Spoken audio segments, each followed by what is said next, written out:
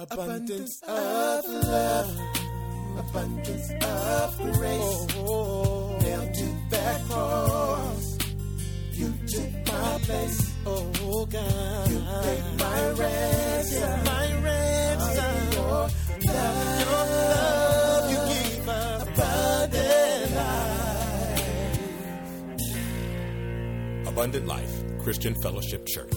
Loving God, loving people. Now, here's Pastor Scott. Wouldn't be a great event because I hate running.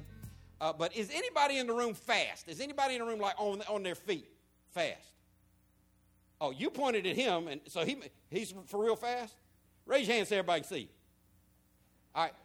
Now, in the real world, how many people in the room believe that this physically fit man who weighs less than half of what I weigh could outrun me in a foot race? How many of y'all believe he'll win a foot race if we get out there on the street and run? Don't be shy. I ain't going to be mad. Some of y'all, I'm not betting against my pastor. Common sense would say that he's outrunning me in a foot. The dude that pointed to the fast guy is probably outrunning me in a foot race, and he didn't even claim to be fast. But let's just change the dynamic a little bit of it. Stand up, Elder Jim. How much you weigh? All right, have a seat. Now, I'm going to ask you to begin with. You know you can come to church and get picked on. I'm going to ask you to begin with. Now, you can outrun me in a foot race. We know this, right? That's not bragging. That's just common sense. I know more about the Bible than you do, and you can outrun me in a foot race. It's common sense. I'm the preacher. You're an athlete. Where are we going with this? It's common sense. But if we were going to run, see, I'm old, so it's not going to be a long race. Let's say a 40-yard dash. You still got me in the 40, right? You better, because mine's in the 8-second range. If you don't need to be dribbling anything. You're in the 4s? Okay, cool. So typically you'd outrun me in a 40-yard dash. Now, if you had to put this 229-pound man on your back and run 40 yards with him on your back, fighting you the whole time, trying to make you fall over and stumble so his pastor could win, who do you think's going to win that 40-yard dash?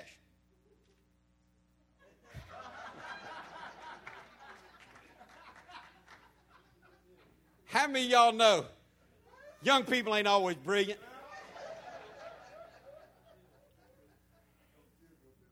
Hey, how many of y'all believe that this overly competitive 230-pound man, if he wanted to wrestle that 125-pound young man to the ground while he was already on his back, could choke him out while he had him mounted from behind?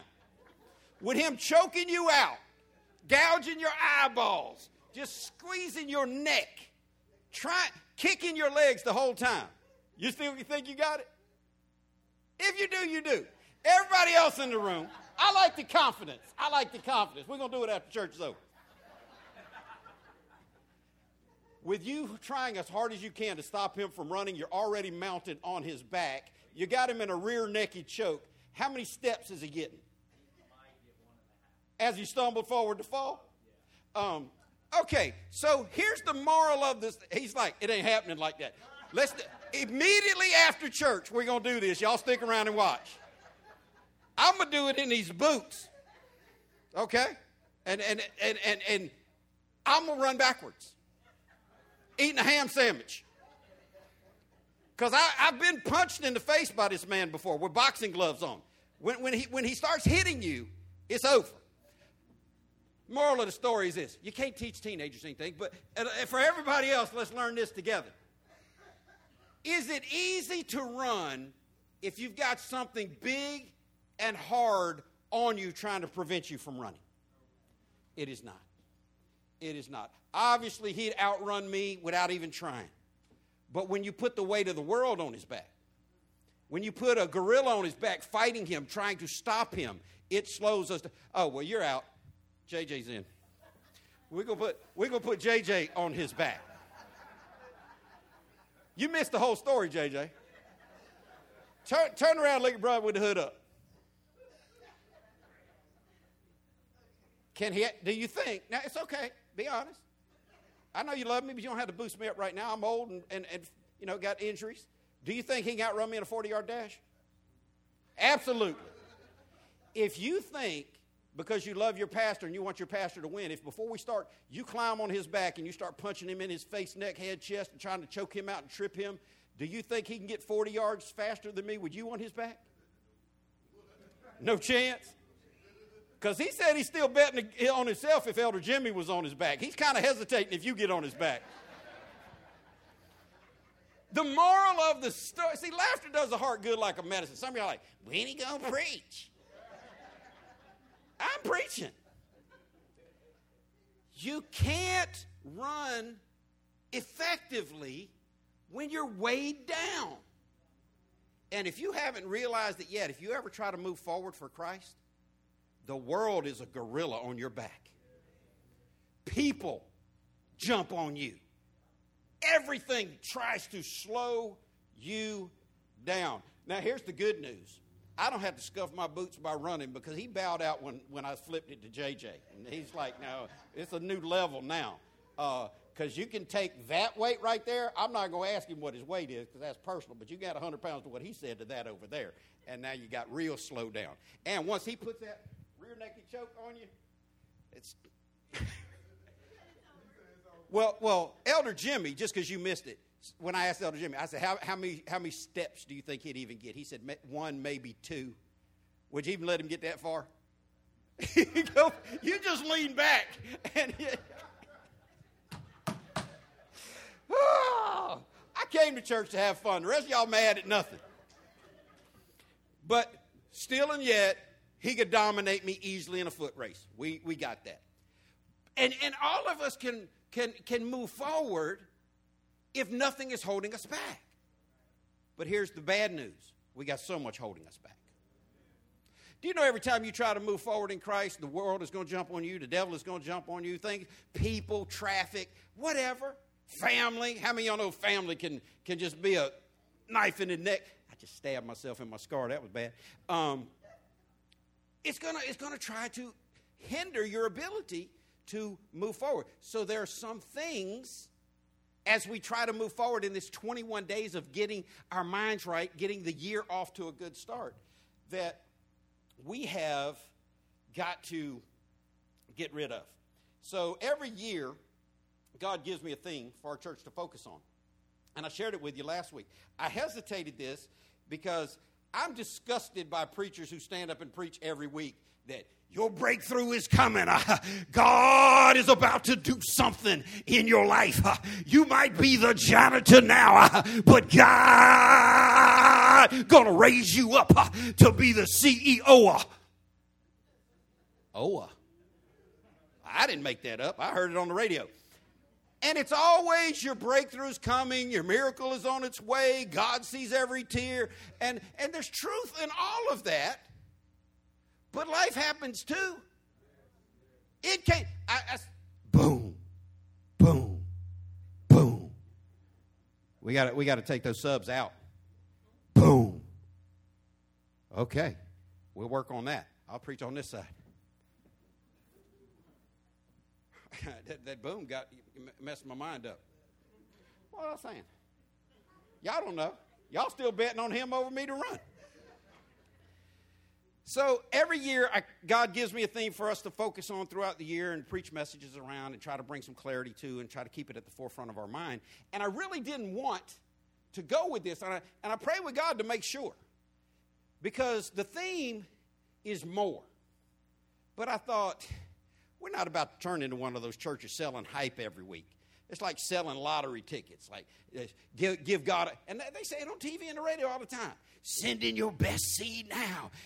If you sow $1, God going to give you 100. If you sow $10, God going to give you and all that is just lottery ticket, hope, hype selling. And that is not where we're going with this direction, that we will have more. So I put a clarity point on it, that it would be more/less.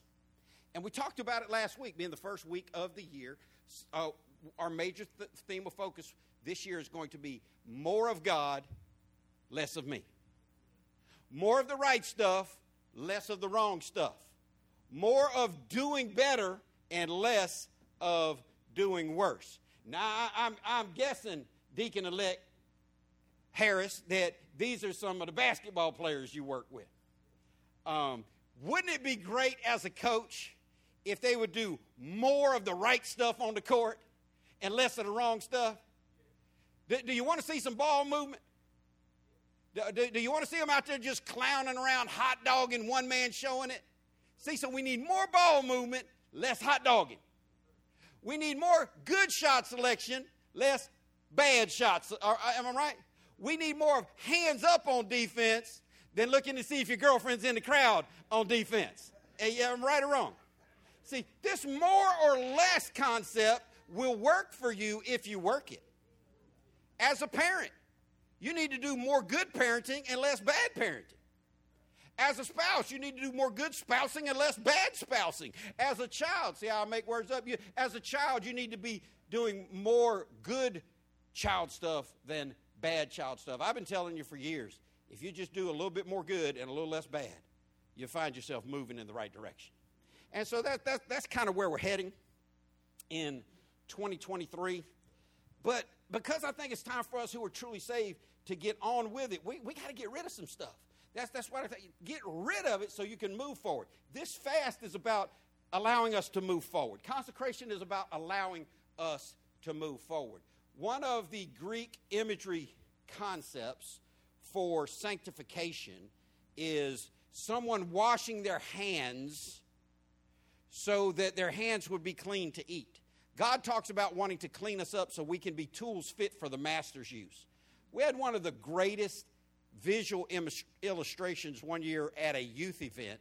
We were going to have ice cream. Kids like ice cream. Kids at heart like ice cream. I love ice cream. And so, everybody was waiting on the ice cream. They had all the toppings out, and it was like, oh, man, we're going to blow this ice cream up. So when it came time, they had a game before the ice cream. And part of the game was to build the deepest hole, to dig the deepest hole you could and build the biggest mud cake you could build in a limited amount of time. And the person's house that we had it at, they passed out spoons, and all you could use to dig, you got some water and a spoon. So all you had was this spoon. So they're digging the hole with the spoon and the water, and the spoon's nasty, and they're trying to build the mud pie. And then when it was over, that moved on. And when it came time for the ice cream, they brought out the ice cream, and guess what spoons they brought out? The dirty ones, the muddy ones. Now, my man, not only is he going to beat me in a foot race, he said he's going to blow on his spoon, wipe it off, and get to work. See, I respect that. I like that. But I'm going to buy you some ice cream, and I'm going to get you that spoon, too, and I want to see that action go down just like that. Here's the reality. Most people realize they'd rather have a clean spoon than a dirty spoon, yeah? And God wants us to get cleaned up so we can be fit for his use. Part of that is getting some stuff off of us so that we are able to move forward. In Colossians chapter 3, verse 1, the Bible says this: if then, stop right there. If then, if anyone tells you if then you were raised with Christ, we'll pause on the punctuation because I've been teaching that for decades. Always pause on the punctuation. That comma's cause for pause. Stop and think what it's saying. Read the Bible in bite-sized pieces so you can get it down and digest it. If then you were raised with Christ. What might that signify, Bible people? You might not. Maybe you are, maybe you're not. But if then you were raised with Christ. Anybody in this room been raised with Christ? Anybody in this room saved? Anybody in this room been born again? If then you were raised with Christ, seek those things which are above, where Christ is, sitting at the right hand of God. Now, this is not a long verse of Scripture. It's a reasonably well-known verse of Scripture. It seems completely doable. People who are truly saved ought to seek the things of heaven, where Christ is. But how many of y'all know in reality, the world comes at us so much that we usually have more of the world on our mind than God. We see more of the natural than the supernatural. We get caught up sitting there thinking about the world. Especially, man, it invaded our staff meeting this morning. Everybody comes in saying hello. One person starts talking about football. Ran the whole meeting late. And which is awesome because it's a proof text that it's easier to, I promise you this, the average woman, mother or grandmother has more children's names committed to memory than Bible verses. Yeah? A lot of them have more birth dates committed to memory than Bible verses. The average man has more stats, sports statistics committed to memory than they have Bible verses committed to memory. Why? Because the world's just always hitting us. But the Scripture says if you're really saved, seek those things which are above. So you got to make a decision right now, because you can't get saved because mom and daddy are saved. You can't get saved because you grew up in America. You're not saved because you grew up in America. You're not saved just because you come to church. You've probably heard it said before, sitting in a church doesn't make you a Christian any more than sitting in a drive-thru at McDonald's makes you a Big Mac. There's more to it than that. You've got to have a personal relationship with Jesus Christ. And for those of us who have that, it is time for us to seek those things which are above. And the fast that we're entering into, starting today, we're going to start the fast, and unless you're hiding food right now, and this is a no-eating sanctuary. These chairs are 21 years old. Most of them still look new because we don't eat, we don't walk on God's chairs, we don't spill food on God's chairs. But unless you're hiding a sandwich in your purse and going to nibble on it while I'm preaching, you're already out of food if you're fasting food, because the fast starts today at 12 o'clock, and that's not going to give you time to get to lunch. But this fast, I'm believing God, praying, hoping for myself and for others that it will help us begin to move forward. Say, move forward. So we got to think about Christ. We got to seek those things that are more spiritual and less natural. So every year in the month of January, we spend 21 days coming up here every night praying, 7 to 8. No singing, no preaching, just sitting and praying. You can lay down, you can come to the altar, you can walk around, quiet in the house of the Lord. And it is a fantastic time. And every year we see miracles. Every year we see breakthroughs. I want you to come as much as you can. I want you to come. God said He is a rewarder of those who diligently seek Him. How diligent are you going to be to come and grab hold of God? The Bible tells a story about a man who was wrestling with God, and God said, let me go. And he said, I won't let you go till you bless me. Y'all remember that? He said, I won't let you go till you bless me. There is, now obviously, if God wants to be let go, God will just be let go. You know, it's just like if you try to hold JJ down right now in that chair, he might laugh and say, my sister thinks she's strong. But when he gets ready for you to loose him, he going to just walk away from you, yeah? Yeah. But it's not that he held God down. God was teaching a principle that says, hold on for what you really want. Hold on to God for. So we're going to be coming out every night, 21 nights in a row, as many times as we can, as a way of seeking to honor God. And I want you to get involved in it. As we prepare to start this 21 days today, I want us to consider what God says to us in these scriptures that we read, because we can't move forward with the weight of the world stuck on us. We can't move forward if we're stuck in the past. We can't move forward carrying added weight. And the reality is this. I wish I had my weight-o-mometer. I wish I had my weight-checking device. I just hang it on your neck. I'd hang it on Elder Jimmy's neck and find out what. Now, he already told us he weighs 229 pounds. But that's not the kind of weight I'm talking about. I'm talking about besides his own natural body weight. What other weight is slowing him down in the course of his life? Preoccupation with the Miami Dolphins? Maybe. Preoccupation with the, what's that little team? What's that baseball team? Chicago Cubs? Probably. I mean, there's these things that just get on our plate, and before we know it, we think, Man, I meant to have gotten further in Christ. Every Christian in this room ought to be able to say wholeheartedly, I intended to do better with 2022 as a Christian than I did. 5 people said amen. Y'all gonna make me look. I got 1 page of notes heavily spaced out. I can still preach this for 5 hours. Amen means I agree with you. Amen means I co-sign on that. Amen means that's good what you just said right there. I like that. I wish you'd say more of that. And it also means please don't preach for 9 hours because the rest of us have a life. And somebody should have said, all right, let's get this thing rolling. In verse 31 of Ephesians 4, the Bible is not a book of suggestions. The Bible is an instruction book meant to be followed word for word in its literal text. And in verse 31, it says, get rid of all bitterness, comma. So we pause on that. Now, now he's talking to his children here. Some passages of Scripture are to the unbeliever.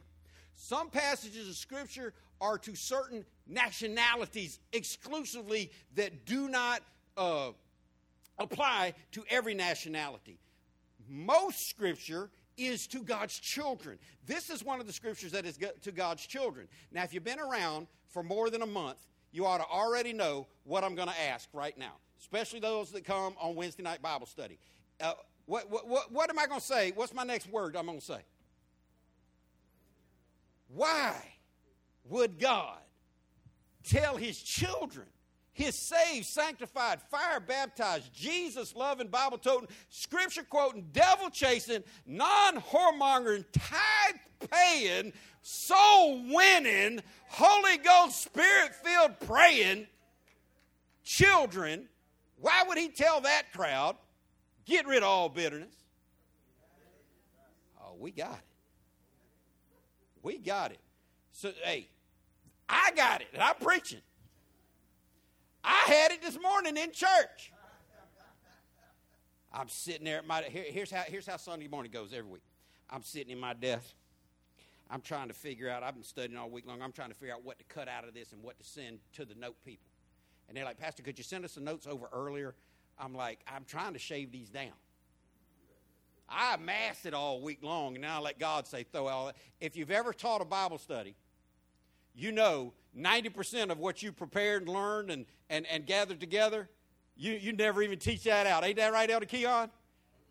You kids, y'all come to youth on Wednesday night. Let me tell you what y'all get. Stand up so everybody see you, Elder. This is our elder. Everybody give God praise for Elder Keon and everything he does. He serves in an advisory capacity to me, to our church. He wears many hats here. One of the things he does is he is our youth pastor. So on Wednesday night, you come if you're a teenager or somewhere near that age and you just, you want to get the pizza or the Popeyes chicken sandwich or whatever we're serving free that week. You get fed physically. Then Elder Keon downloads on you what God has been giving to him all week long. You get a fantastic Bible message by somebody, hear me good. This makes us different. You wonder, we're different in a lot of ways. You want to know what's really different about Abundant Life? We have a youth pastor and a youth program that is more committed to biblical truth than to gathering a bunch of teenagers in a room than any other church on the planet. So you're going to get a high-quality biblical message. But as I was saying it, Elder was like, all the rest of that stuff, am I right or wrong? They're not going to get 100% of what you learned that whole week. They're not going to get 50. They might get 10. Maybe on a good week. But we've got to get to the place where we realize it, even as elders, even as pastors, if we have bitterness and we're the ones who've been studying this all week long, then everybody has it, or God wouldn't be telling people to get rid of it. So back to the story. Here, on Sunday morning, I'm sitting at my desk. I'm trimming down the notes, trying to send my PowerPoint notes over to the sound booth so they can throw some stuff up on the screen. And God is saying, yeah, I don't want you to say that. I don't want you to say that. That's you. This is me. So I'm trying to decide what's me, what's God. and bring that stuff out. And then the elders and deacons walk in at around 10 o'clock, and we catch up, and then we pray together. So first thing, come in. Elder Jimmy comes in today talking about them Jags.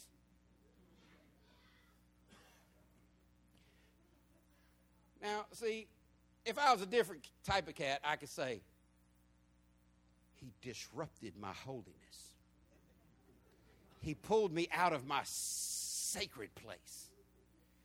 He came in there and confused. He tried to pour old excitement into new excitement. But anyway, he starts talking. I start chiming in with him, and my bitterness was on display for the Jacksonville Jag. Let me tell all you Jacksonville Jag fans, when you win because a rookie coach with the best running back in football with less than 2 minutes in the game, who's already ahead, whose running back has already run for over 100 yards in the game, you got to run 2 minutes off the clock. You're winning. You have the ball. You have Derrick Henry. Should your quarterback be handing the ball off to the big man behind him, or should he, I don't know, drop back to throw a pass? Get the ball stripped out of his hand. Have the opposing rival scoop and score and win the game in the waning seconds of the game. So I'm bombarded last night and this morning with all these people that know I'm not a Jags fan piling on. We tore them up. We won. I'm like, eh. So I'm thinking, I'm preaching about bitterness tomorrow, and this Jag bitterness is just cheer for who you want to, but get rid of all bitterness. Oh, if we had the time right now and the honesty, I'd just go around the room. I start with GG and work all the way back around to Elder Keon and just say, what are your areas of bitterness? I'm curious, man. Being curious will help you share your faith. My curiosity helps me share my faith as much as anything because I really want to know what people believe. And so if I was to meet Deacon Dixon, wave your hand to everybody, Dick. If I was to meet Deacon Dixon for the first time in the street, and I would typically say something like this. I'm just a curious person. You're well-dressed. You're obviously in shape. You seem like an intelligent man. What do you think it takes for somebody to get to heaven? I just like to know what other people think. And my curiosity eggs me on to share my faith. And I want you, I would love to have it because I'm curious. I'd love to know, what are you bitter about? Oh, and if we had the time and the honesty in this room, and we don't have either, we could find out what everybody is most bitter about. But everybody in this room, even the ones of you shaking your head right now that think you have no bitterness, I promise you this, don't they have some? And if you think you don't, schedule an hour of counseling session with me this week. You'll be bitter before you leave, I promise you that. Some of y'all bitter about coming to church. Some of y'all are bitter about long-winded pastors. Some of y'all bitter about paying taxes. Some of y'all bitter because you know even though your Jags just locked up the division, they ain't going to make no noise in the playoffs. Some of y'all bitter because your team choked. Some of y'all bitter because I just said what I said. Have we got to the point yet where we understand bitterness is an issue? Woo, get rid of. It doesn't just say get rid of bitterness. It says get rid of all bitterness. So I want to say, if you don't get nothing out of this, get this. If you're a Christian, you have no claim and no right to be bitter about anything. Not your past, not who did what, not where you came from, not what you went through. No bitterness. How much bitterness does God command his children to get rid of? Well, here's what people say to me. But you don't know what I've been through. You don't know what they did. My bitterness is justified. Well, how about Ephesians 4:31? Does that mean anything to you? Even in your justified bitterness, even when they wronged you, even when you were oppressed unjustly, what does get rid of how much bitterness? Is that easy? You're like, no, it's not. But here's the good news. If you're truly saved, you have the Lord to lean on. And all things are possible with God. Not just get rid of all bitterness, but also rage, anger, harsh words, slander, as well as all types of evil behavior. So we got 6 things on this list that I want us to look at briefly that we got to get rid of. First thing is bitterness. And we've talked a little bit about bitterness, but here's what I want you to see in several of these things that we're supposed to get rid of. Bitterness causes hostility and negative energy. See, because if I asked everyone in this room privately, are you bitter? The majority of people would say no. But if I ask, do you ever find yourself feeling any kind of hostility or negative energy? Every honest person in the room would say yes or sometimes. Now, we've got different degrees. Some people are good in this area. We all have different strengths, different weaknesses. Maybe bitterness is not the JJ on your back keeping you from being able to outrun the preacher. But whether it's a big problem or a little problem, God said get rid of how much of it? All of it. And it is manifest through hostility, feelings of uneasiness, and negative energy. Second thing on the list is rage. Say rage. Rage, same thing. Hostility and negative energy. I'm on Elder Jimmy today, so I'll just stay on him. He said he's getting better with his road what? What did God say all Christians should do with their rage? Get rid of all of it. Is that easy? No. But sometimes you have to put up common sense, wise protections, boundaries in your life. Most of y'all know I don't go to the Jacksonville Fair. I love the Greater Jacksonville Agricultural Fair. I dated in high school a girl whose father was the chairman of the bringing the Greater Jacksonville Agricultural Fair. I don't even know if you remember Tracy Rogner. Her daddy ran that whole thing.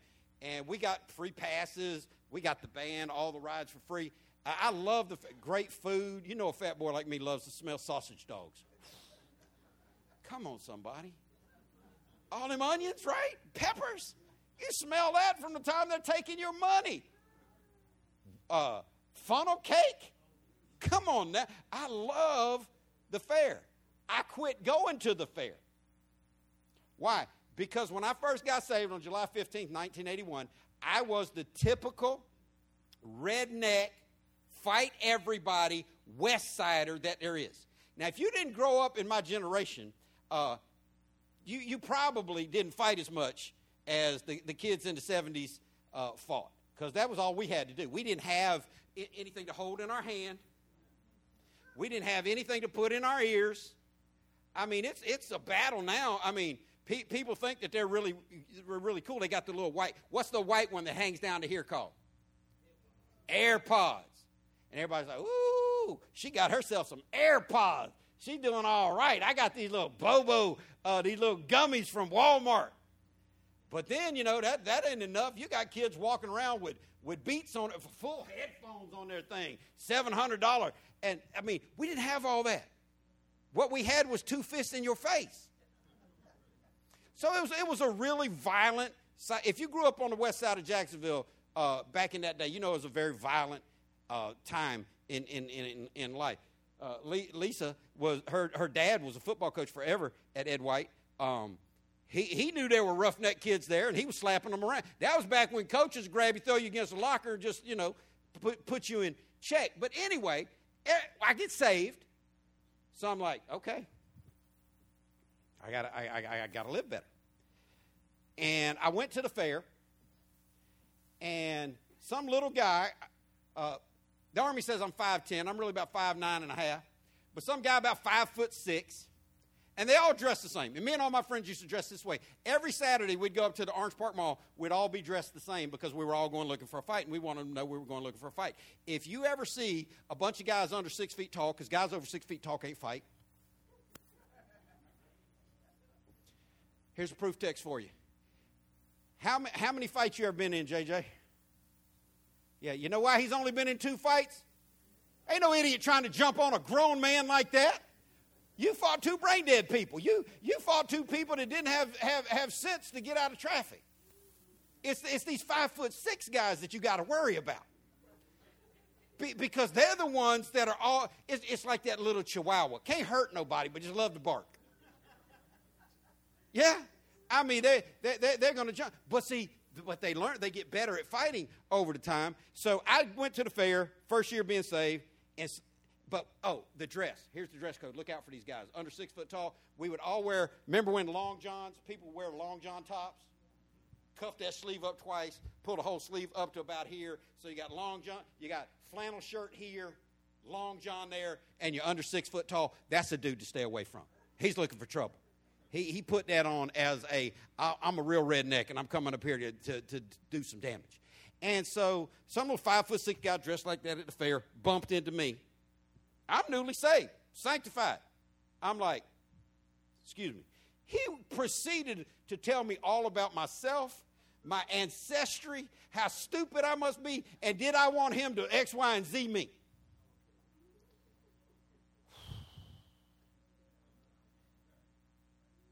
So, fortunately, it didn't go bad. So, brushed it off, left. Next year, right back to the fair. Second year of salvation, I'm at the fair. Different guy. Same scenario. Bumps into me, spills my drink on me. And then proceeds to cuss me out and ask me, do I want him to X, Y, and Z me? And I decided at that point, you know what? I don't want to live in this violent rage mode that I was raised in. I was raised in a very violent home where there was bloody faces every week and for a period of time, and I didn't want to be in that scene. So guess what? I decided in 1983, I don't go to the Greater Jacksonville Agricultural Fair. Why? Too many rednecks there trying to pick a fight, and I'm just not trying to be that guy. That rage is still there. How many of y'all know, even though you're saved for real, that these things can still rise up in you? And some of them are more apt to rise up in different people. I think it's safe to say, I know Elder Jimmy, I know Jennifer, I think it's safe to say that he struggles with more road rage when driving than you do. What do you think? You sure of it? No doubt. She don't care. She's just a Christian woman trying to get on her way. But so these different things hit different people different ways, but we've all got issues, amen? So I don't know how much rage you're given to, but how much of it should you get rid of? All of it. And it manifests itself in hostility. I'm sure, now he's better at it now, that's what he says, I'm going to believe him.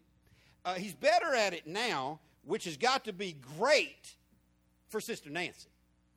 I mean, I'm guessing you would rather he be a calm driver than a riding on their bumper. Yeah, you're holding that handle when he gets in his mind. So we've all got different levels of this stuff. I don't know what your level is, but rage causes hostility and negative energy. And as a Christian, you got to get rid of it. The next thing on the list is anger. Say anger. Anger manifests itself in hostility and negative energy as well. And some people, you ever met that person that could just go off? Like a fire, see, and that was going to be my next line. We say those people have a short what? Short temper, short fuse. Certain ones, you just don't want to try that one. And I promise you this, it would take, when Elder Jimmy was a teenager at 5'9", this is my speculation. I'm right. I know I'm right. But having known lots of big men and lots of little men, it would be much harder for you to get JJ to get angry, mad, and want to thump you in your head and really do you physical harm than it would have taken him. At football practice, some guy grab you by the mask and when it's you just going to say, all right, guy, or you going, it's on and popping right there. The JJ probably had less of that because he knows he really hurt somebody, and you don't want to hurt somebody. And so would you agree it'd take more to get you to really just smash somebody's face than a little guy like him? Yeah.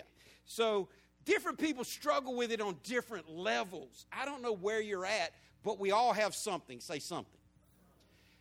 The next words on the list are harsh words. Say harsh words. Woo, harsh words. Now, we've gotten past rednecks.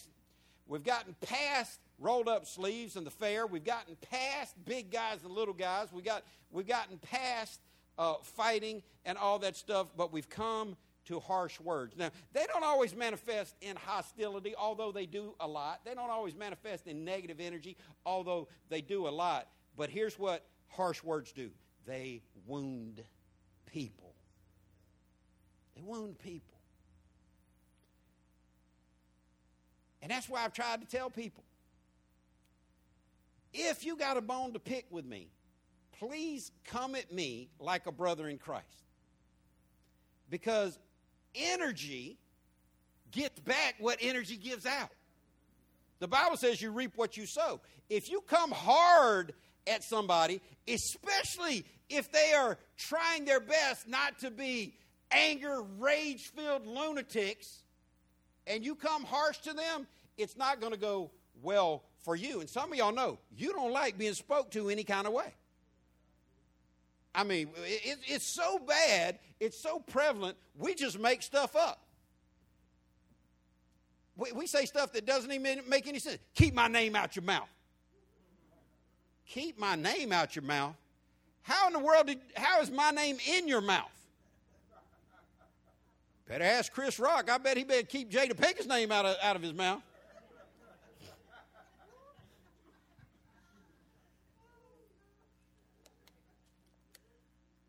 Just on a side note, if you are 5 inches taller and 75 pounds heavier than another grown man and you slap him in his face, you're a coward. It's my theory. You do you, I'll do me. But if you're 5 inches shorter than me and you weigh 70 pounds, I had a guy call me one time. He was mad. He quit the church. He called me. He said, I'm coming over to your house. And we're going to have it out in the street. I said, oh, bet that. I'm about to call all my friends and ask them to bring. This dude was way too small to be making that move. I said, we'll put this on video. I'll have it up on every social media platform in the world. But harsh words, not only do they wound people, they can get you in trouble. Now, I don't know how prone you are. There are some people that, my sister is the biggest peacemaker type of person I've ever met. She's the least conflict-oriented person I've ever met. She is not a harsh word person. And she deflects harsh words well. I don't know where you're at on this level, but if you are prone to use words that wound, how much of that should you get rid of? Well, what if it's just your personality? Well, what if it's how you were raised? What if that's how mom and daddy talk to you? Yeah. See, here's the thing that Christians need to understand. When we come into Christ, we give up all our rights, all our dreams. We choose His way. And it's so funny to hear Christians quote parts of Scripture. Not my will, but thy will be done. Okay, that's great. That's what Jesus said. Difference is He meant it. All right? And when it comes to harsh words being used out of the mouth of believers, God said get rid of all that. Next on the list, slander. Say slander. I'll give you a legal help, then I'll give you a theological help. Legal, slander is a violation of the law, whether it's true or not. If you know something about someone and you go out in the course of spreading that information for the purpose of harming them, that's still slander, whether it's true or not. Slander does not have to be false, according to the law. It's wrong legally. But it's also wrong spiritually. Well, I wouldn't say it if it wasn't true. Well, do you want someone saying everything that's true about you? I don't care. I stand behind. No, you don't. Nobody wants the worst 5 minutes of their life to be played out in front of the whole world. That's the problem with this cancel culture. You digging through people. They went back 11 years into John Gruden's emails, found to finally find something he said that they could get him fired over. Do you really think that a forensic investigator couldn't go 11 years into your text messages, emails, social media thread, and phone call, contact list, and find something that you might have said at some point that wasn't your shining moment? Oh, it's there. So it's not about whether it's true. It's about whether or not Christians should engage in it. I don't need you to tell me anything wrong about any other Christian in the world. The Apostle Paul said, I don't want to know anything about you except Christ and Him crucified. I don't need to know your personal theories on everything, all your likes and dislikes. Let's keep it holy. Slander is a trap. And how much slander does God want you to get rid of? All of it. These are not fit for Christian behavior.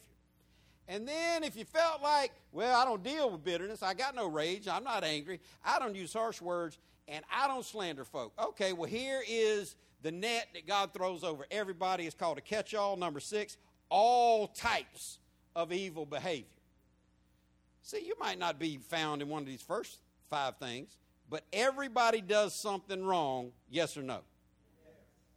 See, but here's what, the devil will give you things to think that try to justify your behavior. Well, I ain't hurting nobody but myself. That's not true. Pain has a trickle-down effect. When you're wounded, what do the experts say that hurt people do? Hurt people what? Yeah.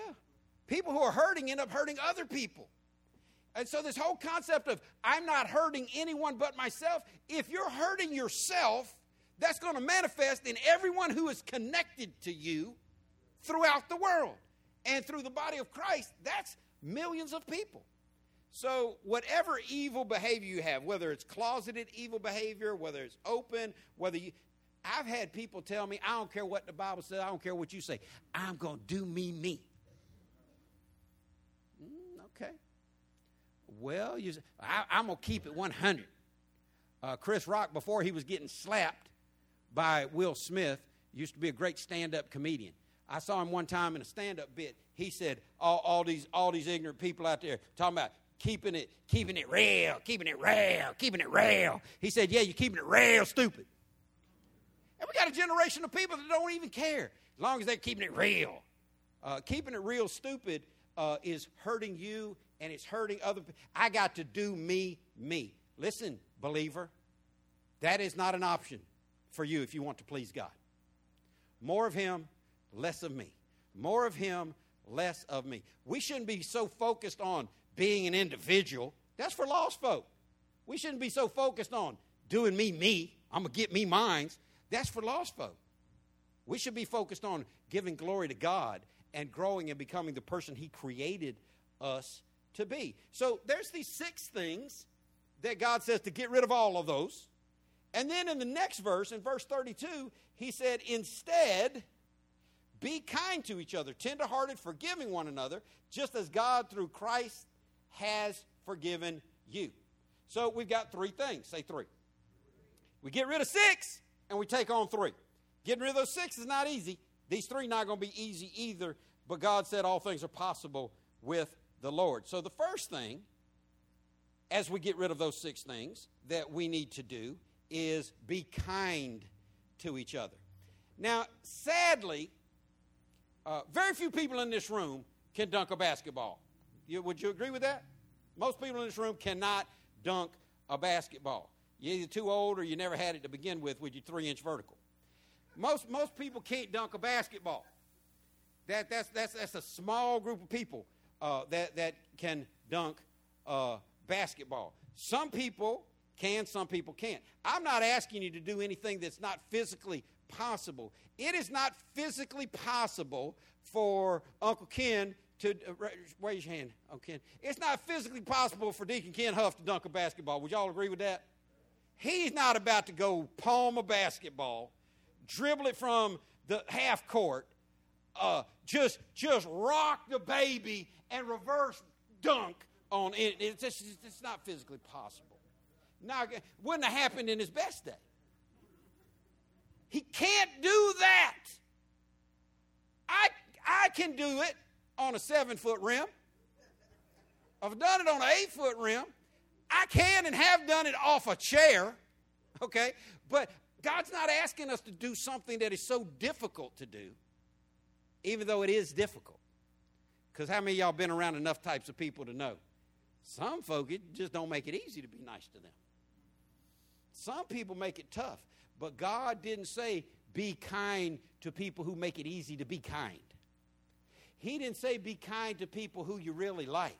He said be kind to each other. And that is a lot of people. If I had my kind-o-meter, I'd just put it on your neck, see where you're at as far as being kind. Do you think, now don't answer out loud, I don't want you to be embarrassed, I don't want you to be proud, but do you think if we were standing over your dead body at your funeral, that anybody would say about you, they were kind? Because God said, be kind. And I want you to know, part of what we need, well, let's just see. We're talking about more or less in 2023. Do we need more or less kindness? More. Be kind to each other. You got to start somewhere. Start where you are. Start where you are, being kind to people. Not only does it say be kind to each other, the next thing God said is tender-hearted. Now, tender-hearted is easy for some people, but more difficult for others. Some of you knew my wife who passed away 16 years ago, and legitimately a kind person. Shockingly kind to me. I was raised in dysfunction. I was raised with my mama going back and forth. Well, I just asked her, did you ever have to go to the school because your son got in trouble? And it was me. It wasn't Mark. Did you ever have to go to talk to a cop or to a jail to get your son out of jail because your son was in trouble? So, I mean, this is just how I was raised up. Now, eventually she said, this is my last time coming to get your son. And, hey, if my mom tells you something, she does not mince words.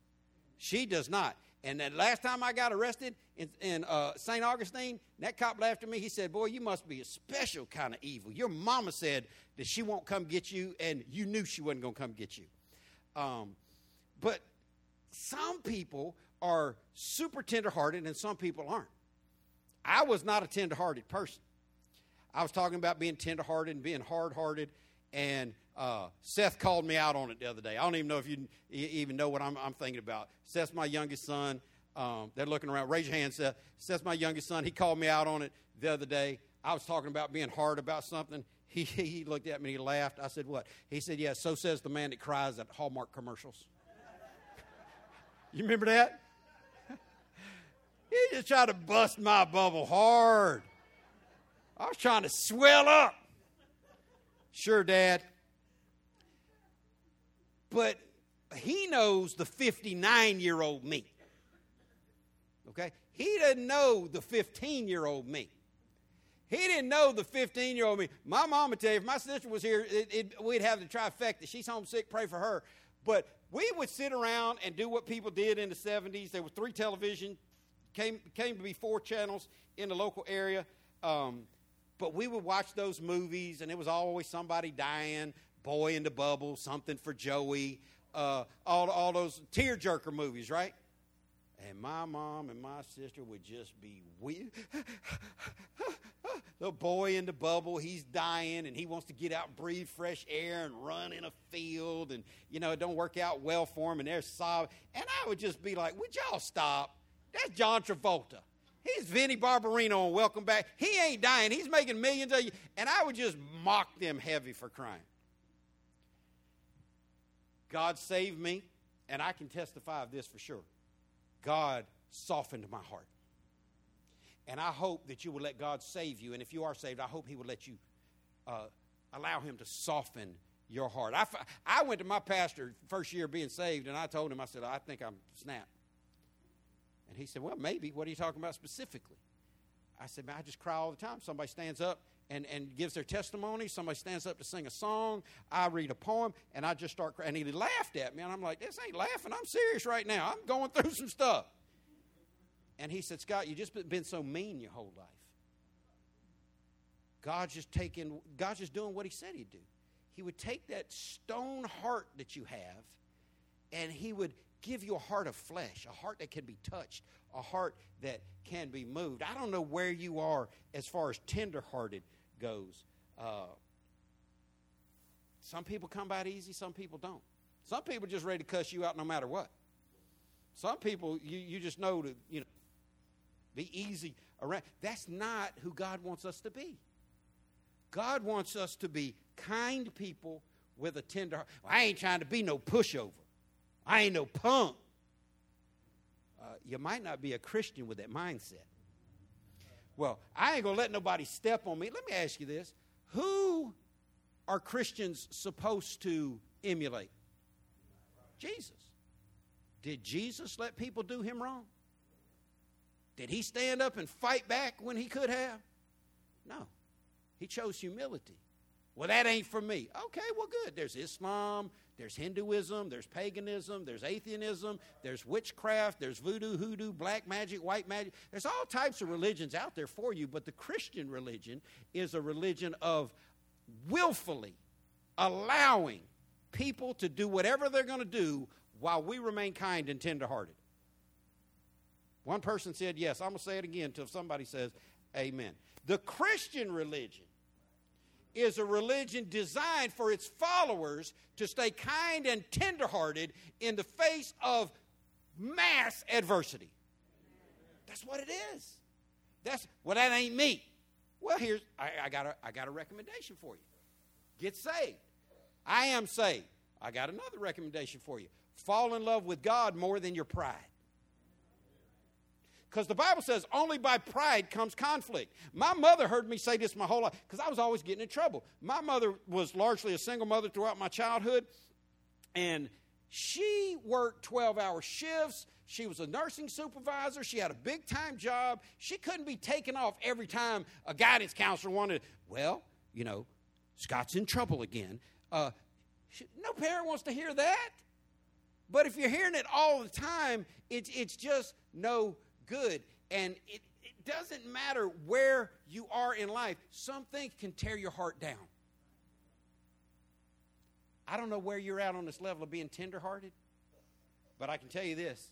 If you go through enough stuff, if your kids put you through enough stuff, if the world puts you through enough stuff, if you put yourself through enough stuff, how many of y'all know that tender heart can become hard? And the same way a tender heart can become hard through adversity and the world beating on it, a hard heart can become tender by allowing God to have his way in your life. The third thing it says to do is to forgive one another just as God, through Christ, has forgiven you. Now, people stop in this forgiving each other. We know we're supposed to forgive each other, but put the whole verse on there for me. It says to forgive one another just as God, through Christ, has forgiven you. The same way God forgave us is the way we're supposed to forgive other people. Now, that's so contrary to what we typically do. Most of us, I'll forgive them when they show that they're sincere. I'll forgive them when they apologize. I'll forgive them when hell freezes over and I'm growing tulips out my eyeballs. Oh, y'all know about that level of bitterness. That's a whole different message. God said to forgive people the same way he forgave you. He didn't wait on you to get perfect to forgive you. We never would have been forgiven. He didn't wait on us to deserve it before he forgave us. He said, freely have you been forgiven, so you ought to freely forgive each other. Whatever's been given to you, you ought to be willing to give to other people. God gave us forgiveness when we didn't deserve it. And this whole, I'll forgive, but I'll never forget. That's not biblical forgiveness. That's bitterness. That's anger. That's hate. That's not forgiveness. Now, I will say this. Just because you forgive somebody doesn't mean you got to go to lunch with them.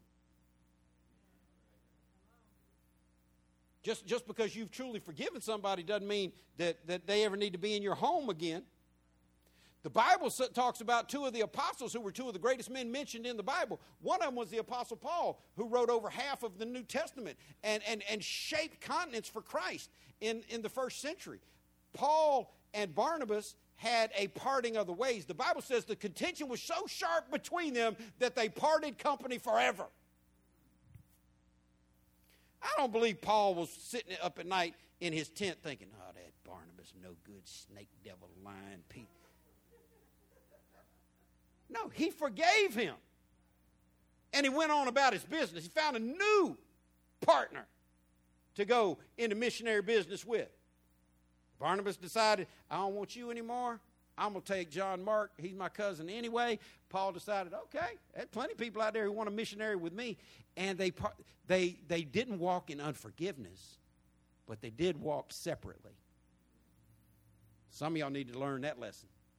If somebody's going to continue to try to be a thorn in your flesh, continue to try to mistake your meekness for weakness, continue to try to stomp on you, step on you, and ruin your life, you need to forgive them, but you can forgive somebody while backing away. All right? That's a different message for a different time. But God says we need to be kind, tenderhearted, and forgiving. Oh, if we had the time and the honesty, I'd love to divide the room up into everybody who is a truly kind person, always. Go stand over there. Everybody who is truly a forgiving person, you go. We could probably learn some stuff about each other, but here's the reality. We all need to do better. Say better. We all need to do better. Getting rid of bitterness, rage, anger, harsh words, slander, and any kind of evil behavior. Doesn't matter what it is. God said if it's any evil at all, to get rid of it. And we all need to, no matter how easy or difficult it is for you personally, we need to be kind, tenderhearted, and forgiving. Romans 12:10 says, love each other with genuine affection. Comma, pause. Let me tell you why I think God put a comma there. Because he knew he was talking to church folk. And he wanted church people to stop and think about that. Stop and think about one. Love each other with genuine affection. Now, if you're not loving someone with genuine affection, what might it be? Fake. Fake. Any of y'all ever been to church? Oh, you're here today. Good. So you know. Well, praise the Lord, Brother Joe. How are you? Oh, I'm blessed and highly favored, always above, never beneath. I'm head, not the tail. None of the diseases affecting other people shall come nigh unto me, because if God is for me, who can be against me? Anybody ready to punch that guy in the mouth yet? Did you just point at your husband? That's fake. Anybody ever been around somebody that you were trying to be a normal person to, but their religiosity, their fakeness of what they got too much church ill on them that I can't even talk to that person. I can't even talk to them. I tried to talk to somebody about Kobe one day, and they're trying to tell me, do I care as much about Jesus? I'm like, okay, well, I can't talk to you because you're crazy. There's so much fake love in the world. So much of it. And we've got to rise above it. We can't just tolerate people. Well, I do my best to tolerate. That's not what God said. God didn't say tolerate each other with genuine affection. He said love each other. Well, they're not lovable. I know that. God knows that. The fact that you know that doesn't exempt you from obeying it. This is not a suggestion, it's a command. Love each other with well, I don't know how to love with genuine affection. We'll figure it out. Get into the Bible and learn how to do it. Take delight in honoring each other. I wasn't even thinking about this verse, but it goes in well with what I saw when I asked Elder Keon to stand up. He's a grown man. He could have looked at me and said, I ain't jumping because you say jump. Boy, I ain't standing up. You say stand up. You ain't my boss. He does everything he does here for free. He has never drawn a check from this church. He's here every week, all week long. I was just telling Dina the other day, I don't know, and I had to double check it with him. I don't think in a decade that Elder Keon has ever missed a Wednesday night teaching time. We're talking about one of the most committed people. He could have looked at me and said, man, much as I do around here, I ain't standing up because you said stand up. But I asked him to, and he did it. But that's not the punchline. The punchline is this. I told everybody, because the Bible says give honor to whom honor is due. I told everybody to put their hands together for Elder Keon and all that God is accomplishing through his ministry. And some people just say, clapping for him. He's a man just like I'm a man. I ain't nobody stooge. Well, you think I'm just supposed to lay down? No, I didn't say lay down and worship him. I just asked you to clap for him. And some people are like, he ain't clapping for me, I ain't clapping for him. The Bible says take delight in honoring. You ought to be glad that you're in a church that has a faithful youth pastor that loves your teenagers. Because I can tell in the looks of some of the faces when the parents are like,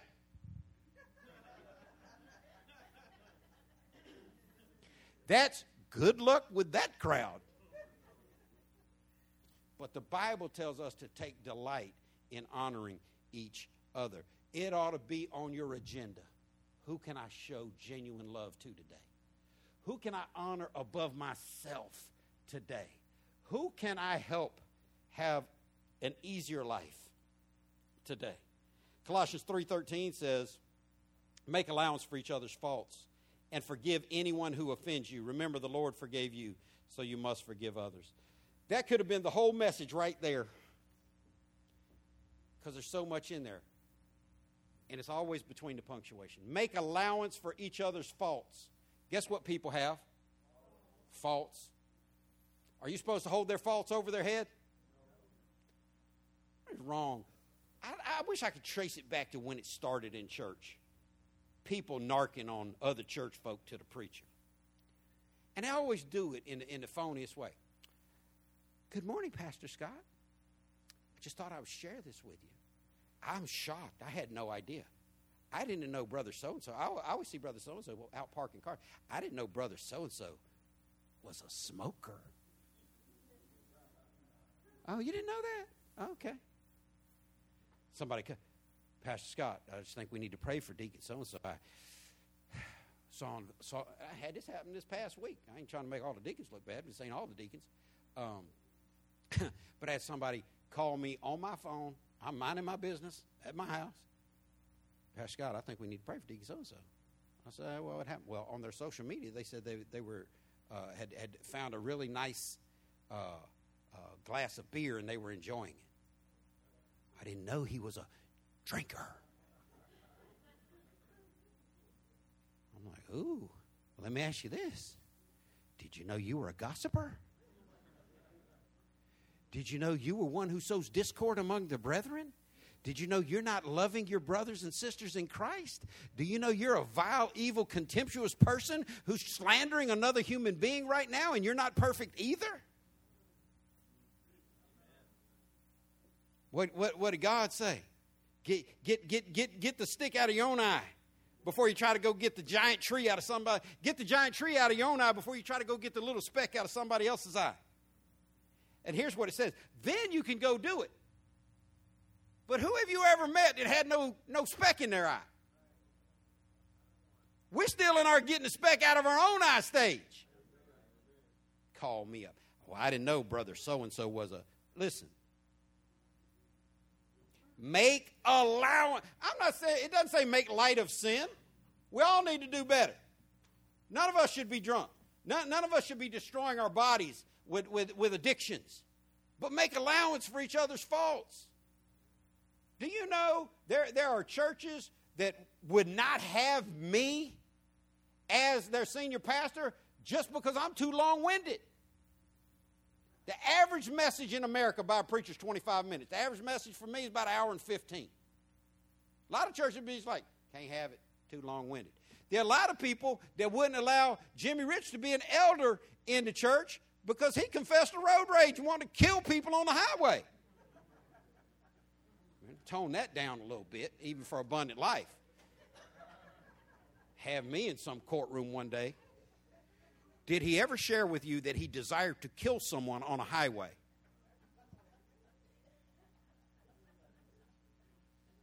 Yes.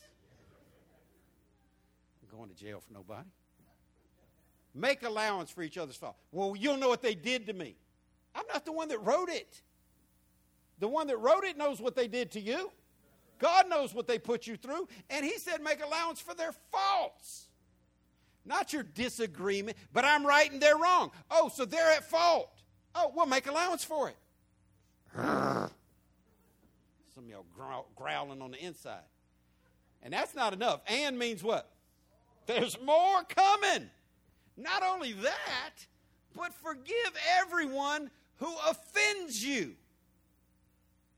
Oh, my goodness. Do you know our grandparents didn't get offended at almost anything? Do you honestly think your great-grandmother ever just laid in bed all day long, not doing her job because someone said they didn't like the dress she was wearing? Or you think she still got up at 4 o'clock in the morning, gathered up the eggs, milked the cows, and made breakfast for everybody? Absolutely. 100%.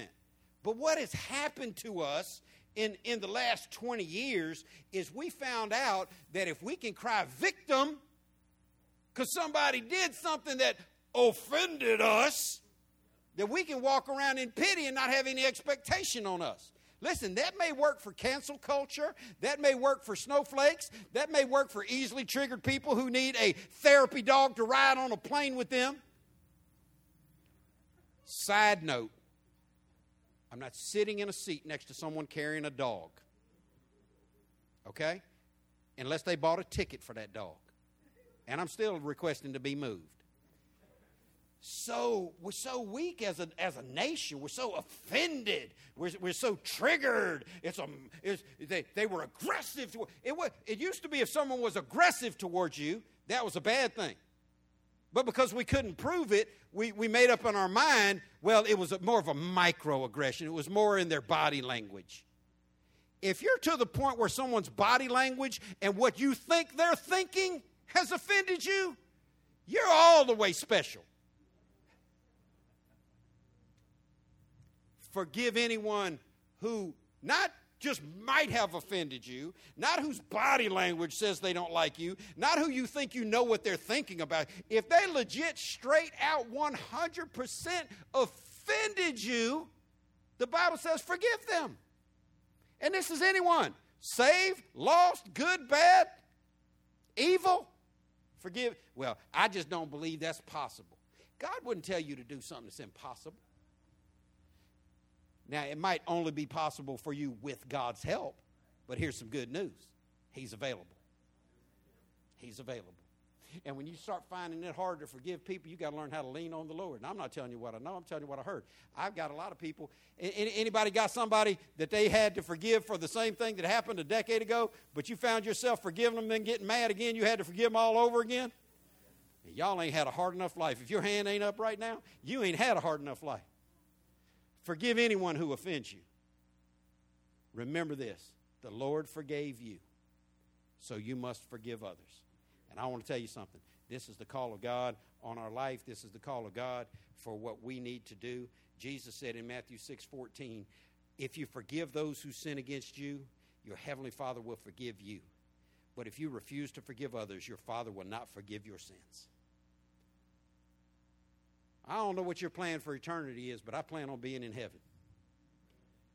No sin can enter into heaven. All sin must be paid for. You either got to do what God says, or you end up dying and going to hell forever. And God said if you can't forgive other people, He's not going to forgive you. That's a bad spot to be in. Come on, Victor. That's a bad spot to be in. So here's what I want to ask you today. Are you ready to get rid of what's holding you back? So 2023 can actually be a good year for you. Stop blaming other people. If you want to see some change, you be the change you want to see. Get rid of your bitterness, get rid of your rage, your anger, your harsh words, your slander, and all kinds of evil behavior, and start being kind, tenderhearted, and forgiving. And I promise you this, you'll find a better quality of life because God rewards those who honor Him. God blesses those who obey Him. So you can try to come to church. You can try to be a good person. You can try to do better. But God said to obey is better than sacrifice. And there's been a lot said out of God's word today that we need to obey. I want you to come to church. I want you to do good. I want you to be the best person that you can be. But it starts with obeying God. Who is it that is that monkey on your back that just makes you grind your teeth every time you think about it? Say out of your mouth that you forgive them. Then start asking God to let it be real. And every time something rises up that you know is wrong, ask God to forgive you for that and do better.